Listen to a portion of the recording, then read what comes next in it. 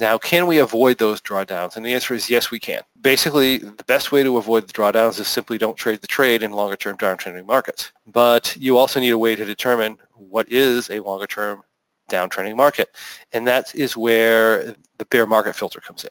Now, I'm going to show you how to set that up in Thinkorswim.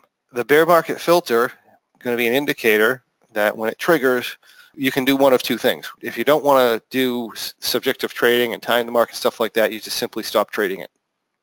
And you wait till it goes positive. If you are a subjective trader, you can do something called timing entries. I wouldn't do this in a bullish market.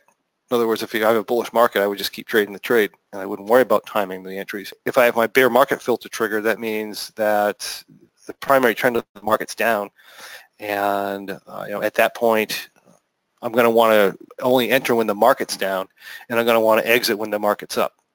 So I'm changing my procedure a little bit in doing the bull trade. In other words, I'm being subjective. So you'd want to use the bear market plus technical analysis skills, and we utilize things like scaling entries and modifying exits or bouncing out of the trade when we get bounces in the market.